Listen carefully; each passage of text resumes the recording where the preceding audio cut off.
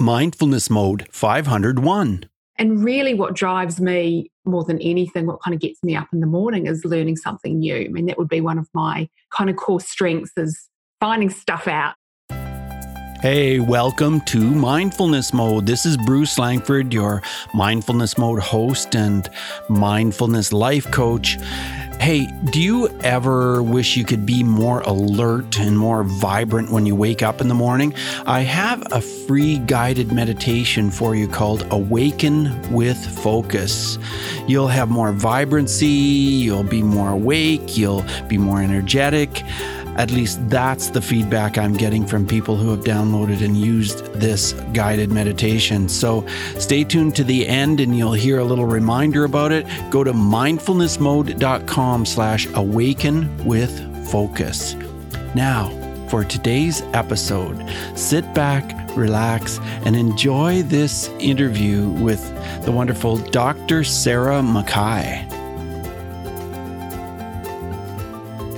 Mindful Tribe, we're talking today about brains, and not just any brains. We're talking about women's brains. And I'm so excited to tell you that I have the scientist behind this fantastic book called the Woman's Brain Book. And the scientist is Dr. Sarah McKay. Dr. McKay, are you in mindfulness mode today? I'm not sure whether I ever am, but I can try. Well, it's so great to have you here. It really is. And your book is so fascinating, so insightful. And I'm very excited to talk to you about this book. But first, tell us what mindfulness means to you in your life. Oh my goodness. That's really interesting because I think this word has kind of taken on a little bit of a life of its own. It's one of these, I hate to use buzzwords, but I do think it's taken on a bit of a kind of a life of its own. And because it's done that, I guess lots of different people would have a different definition. There would perhaps be the neuroscientist in me would have a different definition. For me, and it sounds a bit trite, it's about being in the moment. Honestly, it's not something I try too hard to think about. I'm quite pragmatic and down to earth. And for me, I suppose a lot of what keeps me grounded and what kind of keeps me happy and what keeps me focused in the present moment is just finding real joy in the little things that I do every day. There have been times in my life, there's various challenges and I've had to kind of learn a little bit more about how to be more mindful in everyday life. But honestly, I try not to think about it too much because I think then I end up getting myself in a real tangle. Yeah, I think you're right. I think we can easily overthink it and then it just defeats the whole purpose. I want to share a little bit about you, Sarah, with our audience.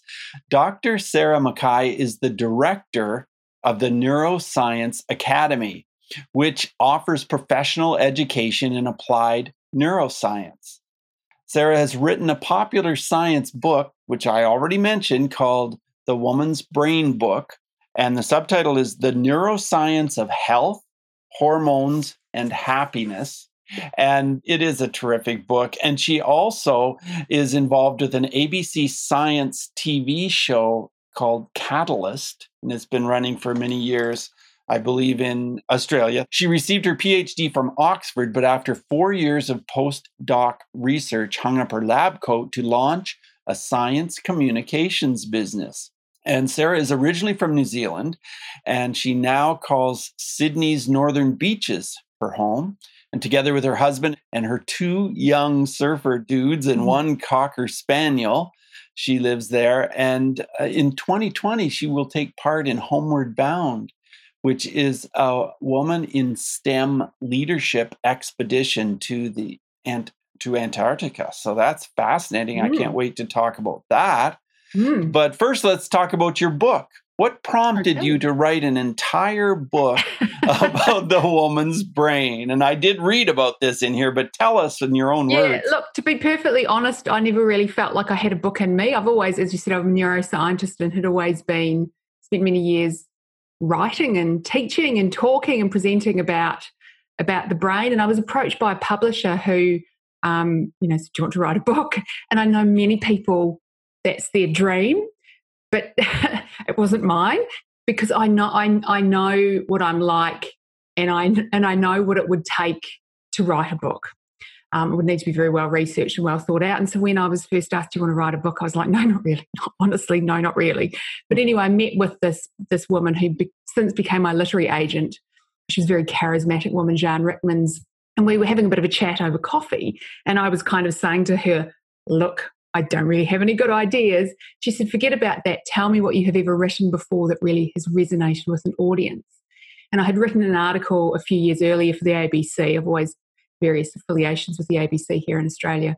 I'd written an article about menopause and brain fog, that kind of fuzziness that many women experience. And it had a huge, huge response from the audience. And then Jeanne said to me, well, there's your book. And I'm like, well, I'm 40. I'm not writing a book on menopause. So then she said, oh, what about baby brain? Is that a thing? And I was kind of like, oh, I don't think so. But I've heard that apparently lots of women, when they're pregnant, feel forgetful. I'm pretty sure there's not any evidence behind that. But as we sort of were chatting about these ideas, I realised from high school I studied neuroscience, undergrad, master's, PhD, research. I've always been in that space, but I'd spent 25 years in the neuroscience space, but had never, and hand on heart, had never really thought about how neurobiology in my life as a woman, as a girl, owning and operating a female body and brain, how that had ever really kind of come together. Because neuroscience is a huge subject, big, broad and deep. And aspects of puberty, menstrual cycle, what happens to your brain when you're on the pill, what happens when you go through menopause, why are girls and women more likely to be diagnosed with depression and anxiety. All of these questions kind of came to me. And really what drives me more than anything, what kind of gets me up in the morning, is learning something new. I mean, that would be one of my kind of core strengths, is finding stuff out. I just love researching, learning. And so that was essentially how the book came about. Was I just wrote this long list of questions about the female lifespan, and looking at each of those questions through the lens of neurobiology. And so that was kind of how the book was born. And I thought it was very important to take a lifespan approach, because I don't think we can look at any particular point in the lifespan of any human without kind of taking into account what has kind of come before that. And interestingly, the contract of the book came through November 2016, on the day Donald Trump was elected.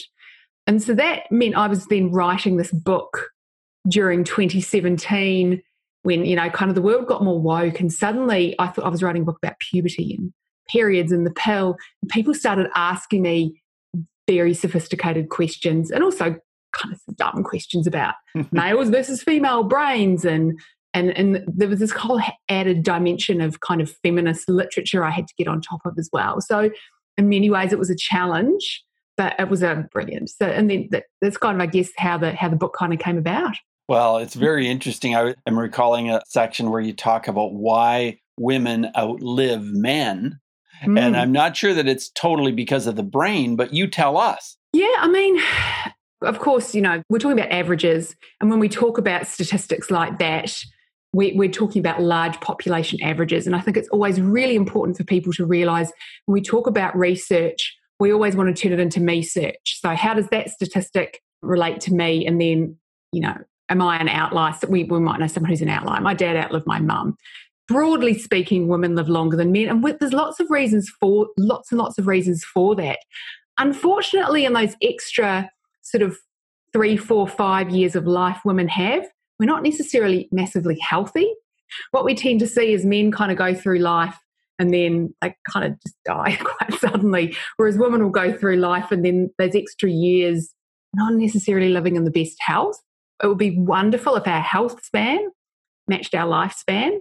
Now, there's this gender gap. So what is that caused by? Is it caused, and remembering when we're looking at people right now who are, say, still alive in their 70s, 80s and 90s, we're looking at people that were born kind of the 20s, 30s and 40s, 1920s, 30s and 40s, and men and women had quite different lives back then. Men were going to war, women weren't as well educated, they were staying at home, having lots of babies, men were maybe working in very, very stressful jobs, a lot of physical labour. So there's a lot of early life stress that men are carrying through. And we sort of started to see that gender gap widen based on men's lifestyles, especially back in the 70s and 80s with things like heart disease. Just, people didn't know about healthy diets and not smoking. Now, as some of those health messages have come through, we start to see the gender gap narrowing again.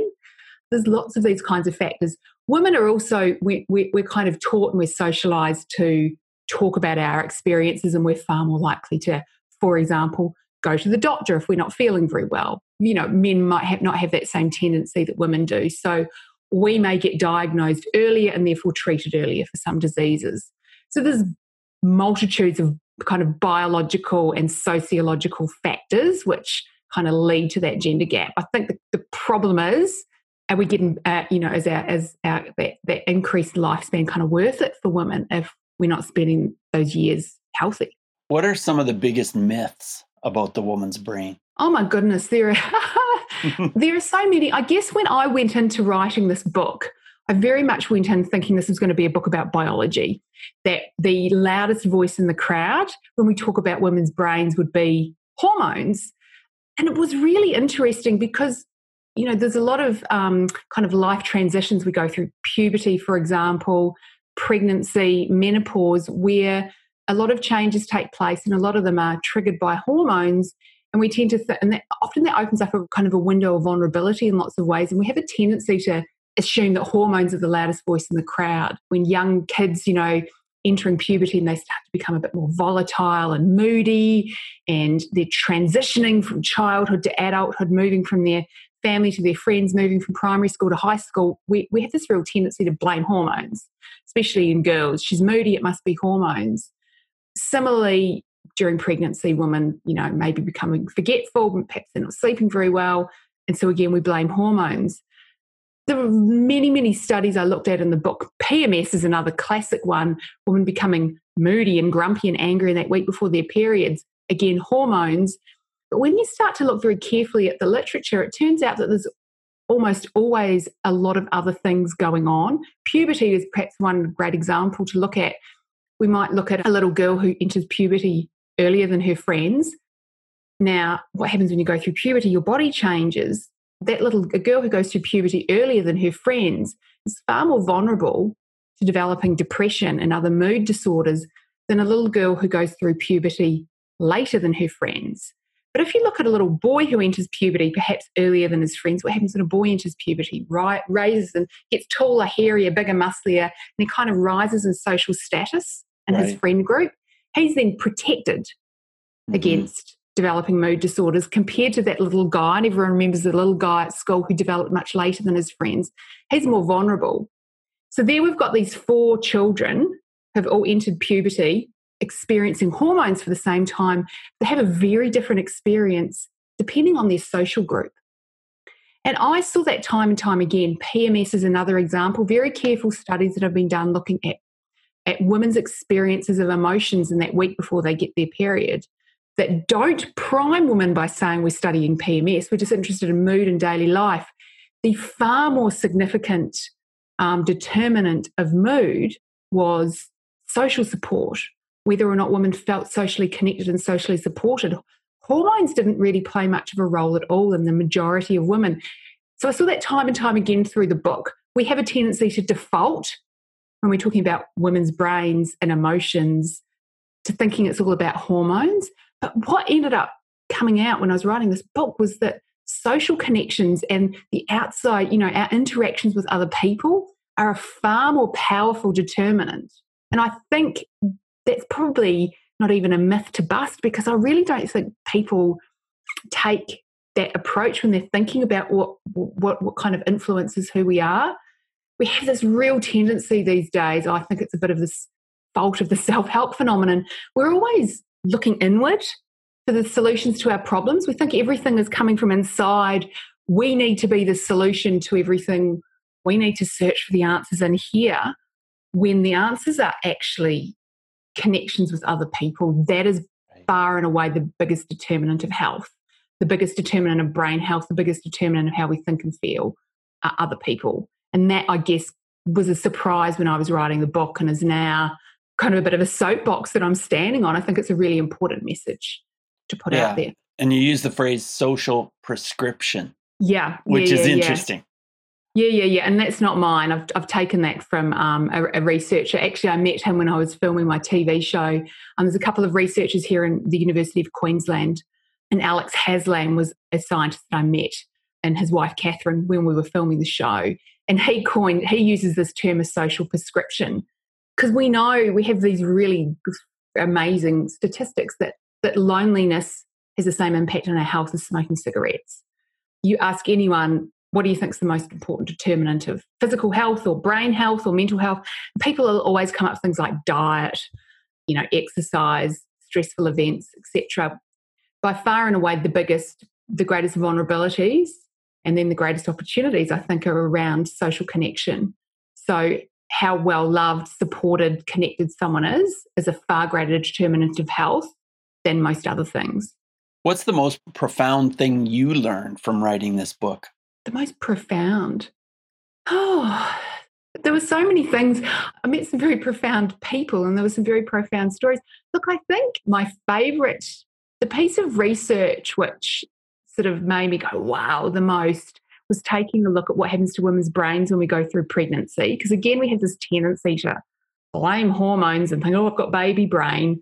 Yet at the same time, women in 2019 is, well, pregnant, I should be able to carry on working and I want maternity leave and all of that. And at the same time, we're also trying to tell people that our brains don't work. So I think we're telling some damaging stories to ourselves, which we really need to shift, because the research doesn't support baby brain, that we have experienced cognitive decline during pregnancy.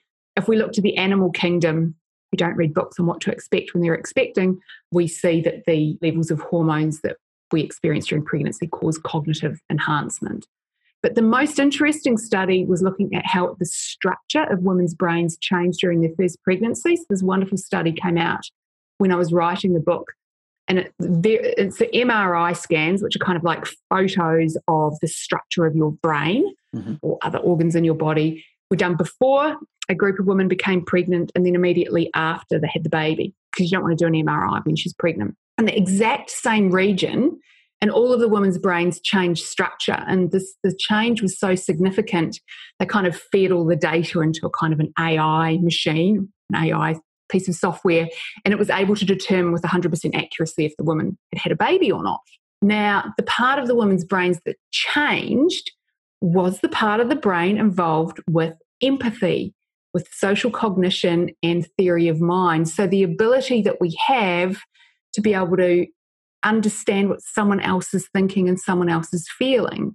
So it's almost like pregnancy and all of those hormones and various changes we undergo. Of course, they prepare our bodies. They allow us to carry the baby and give birth to the baby. And maybe even if, you choose to nurture that baby after it's born with your body, but it prepares your brain for motherhood, being able to interact with your baby, see how your baby's thinking and feeling, and also encourage that, that village. We always talk about women have just had babies. We need this village of support, and to interact with the other people around us that we need. Of course, it's kind of like nature's shortcut to that. Mother Nature's given us this shortcut. That doesn't necessarily mean every birth mother has this wonderful empathy, nor does it mean that a non-birth mother or father or any other loving, caring parent or carer can't learn those skills. But it does seem to, hopefully ensure that there's a bit of biological shortcut there for mothers. So I think that's really, again, that really surprised me, but it kind of was another piece in this puzzle where I was like thinking, hormones, the main voice in the brain. And in this case, the hormones of pregnancy sculpted the brain, but it was the social brain that it sculpted. So once again, it was that nice piece in the puzzle, the social prescription, I suppose. I'm interested in having you talk about the adolescent brain and how the adolescent brain is different compared to a girl, compared to a boy.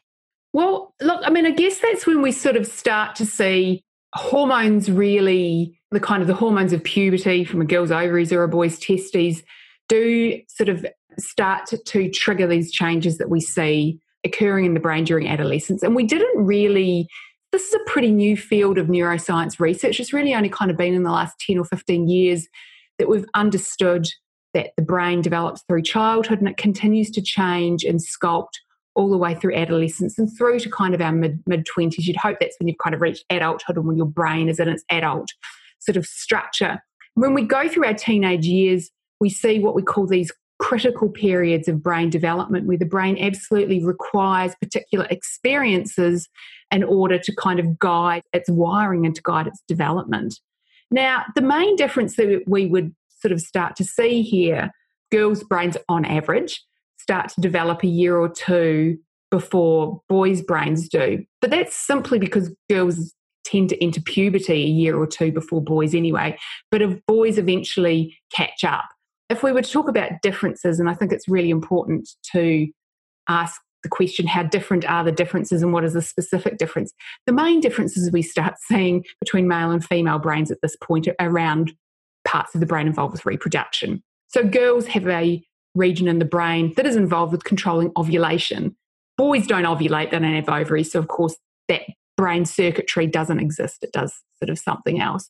So that's really the main difference. What we see is the parts of the brain, particularly the frontal parts of our brain, involved in, again, social learning, social cognition and interaction, and especially emotional regulation, the ability to be able to kind of plan and judge and make wise decisions. They're going through this exquisite period of development where we need the right experiences to guide the development. So we call this experience-dependent plasticity. And I don't think what we realise is we understand that concept. You know, children learn language. You know, they've got to learn language, be spoken to before the age of 2 to be able to develop language appropriately. But teenagers have these periods of development as well. They need the right kinds of social interactions to develop social cognition and empathy. They need the right kinds of, you know, they're primed to learn how to regulate their emotions. They're primed to learn how to make good, wise decisions. And also the parts of their brain are involved in very, very complex, higher order functions. And it's kind of quite a nice coincidence. They're at high school, secondary school right at this point in time, you know, so they're learning calculus and they're learning history and geography, and their brains are primed to learn by experience. So it's quite useful that that's when they're in formal education still. So that's when we sort of start to see these really interesting changes taking place and kind of setting these brains up for adulthood. And it's such an amazing opportunity to kind of provide teenagers with the right kinds of experiences to guide brain development during this time. In much the same way we would have this real tendency to focus on giving, you know, babies and young children the right kinds of learning experiences to kind of set them up for life. Teenagers are really no different. So what effect does exercise have on the brain, and what effect does the brain have on exercise? Yeah, that's a really great question. And I'm often asked, you know, what is the best exercise I can do for my brain? As if often people might be asking that because they think maybe if I sit down at a computer and I do some kind of online brain training, that might be really good exercise. And that's probably the exact opposite of what you should be doing. And I wouldn't recommend you do that. If you're still gainfully employed and do things like make podcasts or listen to them or read books, you're doing fine there. But our brains evolved when we were on foot, when we were moving through the world, when we were hunting and gathering.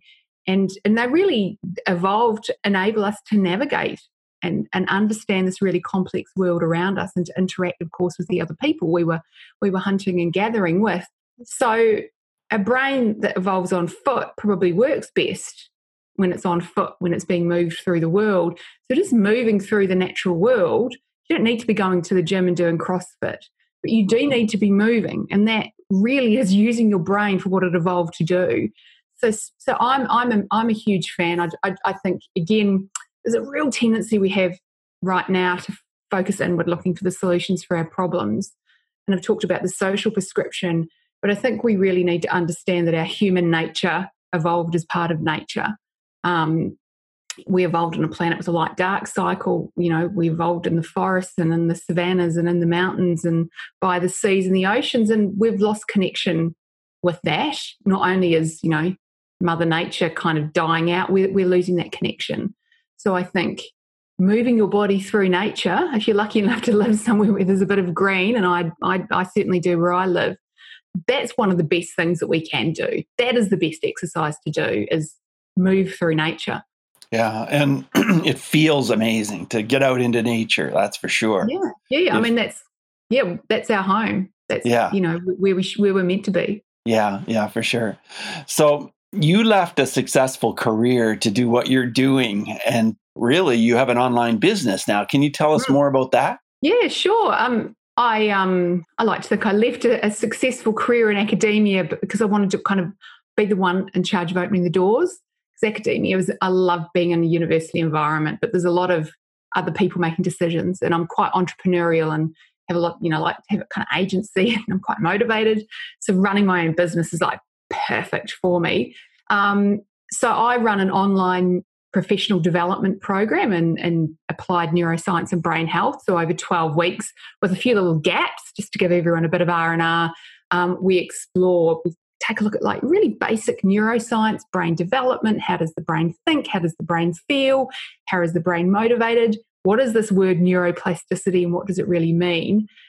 Take a look at mind-body connection, aging, and then we take a look at kind of the basic fundamentals of health, nutrition, exercise, social connection, intellectual engagement, all of these types of things. And it's really designed for people broadly. The umbrella term I use for them is people in the helping professions. So therapists, psychologists, corporate business life coaches, people working in allied health who are really interested in all things brain and neuroscience, and what can we kind of take from the research and apply in a really useful way. So we take a bit of a look at neuroscience theory, but then we apply it and we use it in practice. How can we be very practical and applied with what we do? And so I teach that as an online program a couple of times a year. How can we learn more about this? How can we connect with you online? Yeah, sure. So the website for the Neuroscience Academy is called theneuroacademy.com. And you can go on there and you can get, an overview of the curriculum and how the learning works and, your accreditation hours, et cetera, et cetera. We've had over 1,000 people from all over the world go through the program in the last couple of years. So there's an amazing alumni network of very smart, wise people who are really interested in all things brain in there. So people can learn about the online program there, theneuroacademy.com. Right. So go to theneuroacademy.com and check out more about what's happening. This is awesome. What have you learned from your children about mindfulness and about the brain? Oh, my goodness. I think that's, one of the biggest challenges for me, particularly when they were young, because they're 10 and 11 now, two boys. Particularly when they were young, it was tough. And I think learning to become a motherhood is a real process, like adolescence. Motherhood is this process of learning, and I really struggled in the early years with who I was. Loved them; they were great kids. Who I was becoming was a real struggle, and I had a lot of issues to kind of overcome with that. And it really, I actually did develop a bit of a mindfulness practice during that time to help quell the thoughts of, you're not a good mother, how are you coping with this? And it really did teach me, watching them be naturally mindful and playful and have fun. I think now as they're a bit older, I kind of, it's so cool to watch them develop into these two unique, amazing people. And there's now, I suppose, you're less kind of intimately involved with every aspect of their lives, and there's just such joy from watching them become the people who they are, and just even watching that and letting them become the people who they are, keeping the nest lined for them when they need me.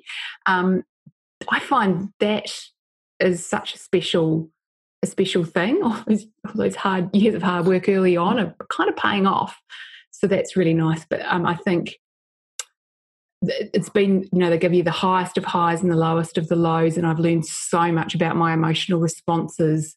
The biggest learning curve I think you could ever go through, apart from perhaps owning your own business, is parenthood, and learning about who you are and how you respond, and perhaps how to respond more mindfully. You don't want to stuff them up, do you? No, you don't want to do that. That's for sure. Well, as we move forward in the interview, Sarah, I want to ask you 5 quick answer questions. Okay. Yeah, cool. So just 30-second answers are perfect. Here's the first one. Who is one person who has inspired mindfulness in your life? It's not a person, it's my dog. Okay, that's good. I get that. Honestly, totally. I just think that They're not busy overthinking. They just be. And my dog's amazing, but a bit annoying. But, he's totally in the moment. And if we could only do that, we'd probably be a wee bit happier. I agree. What kind of dog do you have? I've got a Cocker Spaniel, an English Cocker Spaniel called Jasper. Ah, Jasper. Yeah. I totally get that, Sarah. I really do. Yeah. How has mindfulness affected your emotions? You've talked a little bit about this already. Yeah, I suppose it's given me the ability to step back from them and not be consumed by them, but to step back and realize they are not me. And I can be, I have complete, kind of control over them. I can practice learning new emotions in new situations. It's just given me the ability to put a bit of space between me and them. And I think that's just such a fundamental life skill. Tell us how breathing is part of your mindfulness. It probably isn't as much as it should be, to be perfectly honest. It probably should be more than what it is. Let's just leave it at that. Sure, absolutely. Yeah, if you could recommend a book related to mindfulness other than this fabulous book, The Woman's Brain Book, what would it be? Far out. I read so many books. I'm just like literally looking. You know what? My favorite book on neuroscience, and I don't know whether it's really about mindfulness, is still, I don't even have it here, is still, it's still the classic, The Man Who Mistook His Wife for a Hat by Oliver Sacks. I mean, reading for me is being mindful. And I think that, this book really kind of put me on my path to, neuroscience. And I think it doesn't teach mindfulness, but it gives you some interesting insights into the human condition and human nature. And makes you think, makes you feel. So that would be my recommendation. Yeah, and what an interesting book title it is. Yeah. The Man Who Mistook His Wife for a Hat. Yeah, yes. Strange neurological condition that poor man had. Yes, absolutely. It was very sad. Yeah, really. But my next question is this. Are there any apps at all that you use or that you would recommend that can help with mindfulness? Well, I'm a big proponent, as I said, rather than kind of looking inward and spending, and I struggle, as many people do, with that kind of inward looking, being calm and quiet. I would rather be out and moving through nature. Honestly, besides, a map to find your way through, I honestly really love my pedometer because it kind of gives me, that bit of a push every day. It's probably not what you're expecting, but I'm not a massive proponent of walking 10,000 steps a day, but I'm a huge proponent of being out in nature. And I find that my pedometer just gives me a bit of a reminder, you probably haven't been out as much today as you could be. So get out and go forth and walk. And for me, that's potentially more useful than anything. Yeah, well, I agree. I feel that, I can always get more exercise. That's for sure. Yeah. Good recommendation.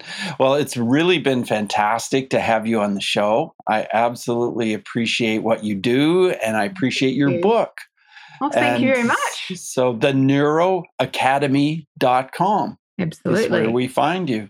So so good to have you here, and all the best with all of the projects that you have ongoing. Oh, thank you very much. Okay. Keeps me busy and happy, so I appreciate it very much. And thank you so much for the invitation to chat. It's been an honor. My pleasure. Bye now. Thanks so much for joining us today on Mindfulness Mode. For show notes for every episode, check out mindfulnessmode.com and type the guest name or the episode number into the search bar. You can also go mindfulnessmode.com/whatever episode number you like. If you've enjoyed this podcast, you could help us out by subscribing to Mindfulness Mode wherever you listen, whether it's on iTunes or Stitcher, Google Play, Spotify, so many places you can hear Mindfulness Mode. So hit subscribe and share because that truly helps our show. And remember what I mentioned at the top of the show, Awaken with Focus. A 12-minute meditation just for you, recorded by me. You can be alert, focused after waking. That's what it's all about. Feel invigorated, fresh, and dynamic. Let your vibrancy feed those around you. Download this meditation to help you get going in the morning at mindfulnessmode.com/awakenwithfocus. So remember, subscribing and sharing helps keep Mindfulness Mode on the air. Till next time, Mindful Tribe, use what we've learned today to reach new heights of calm, focus, and happiness. Stay in the mode.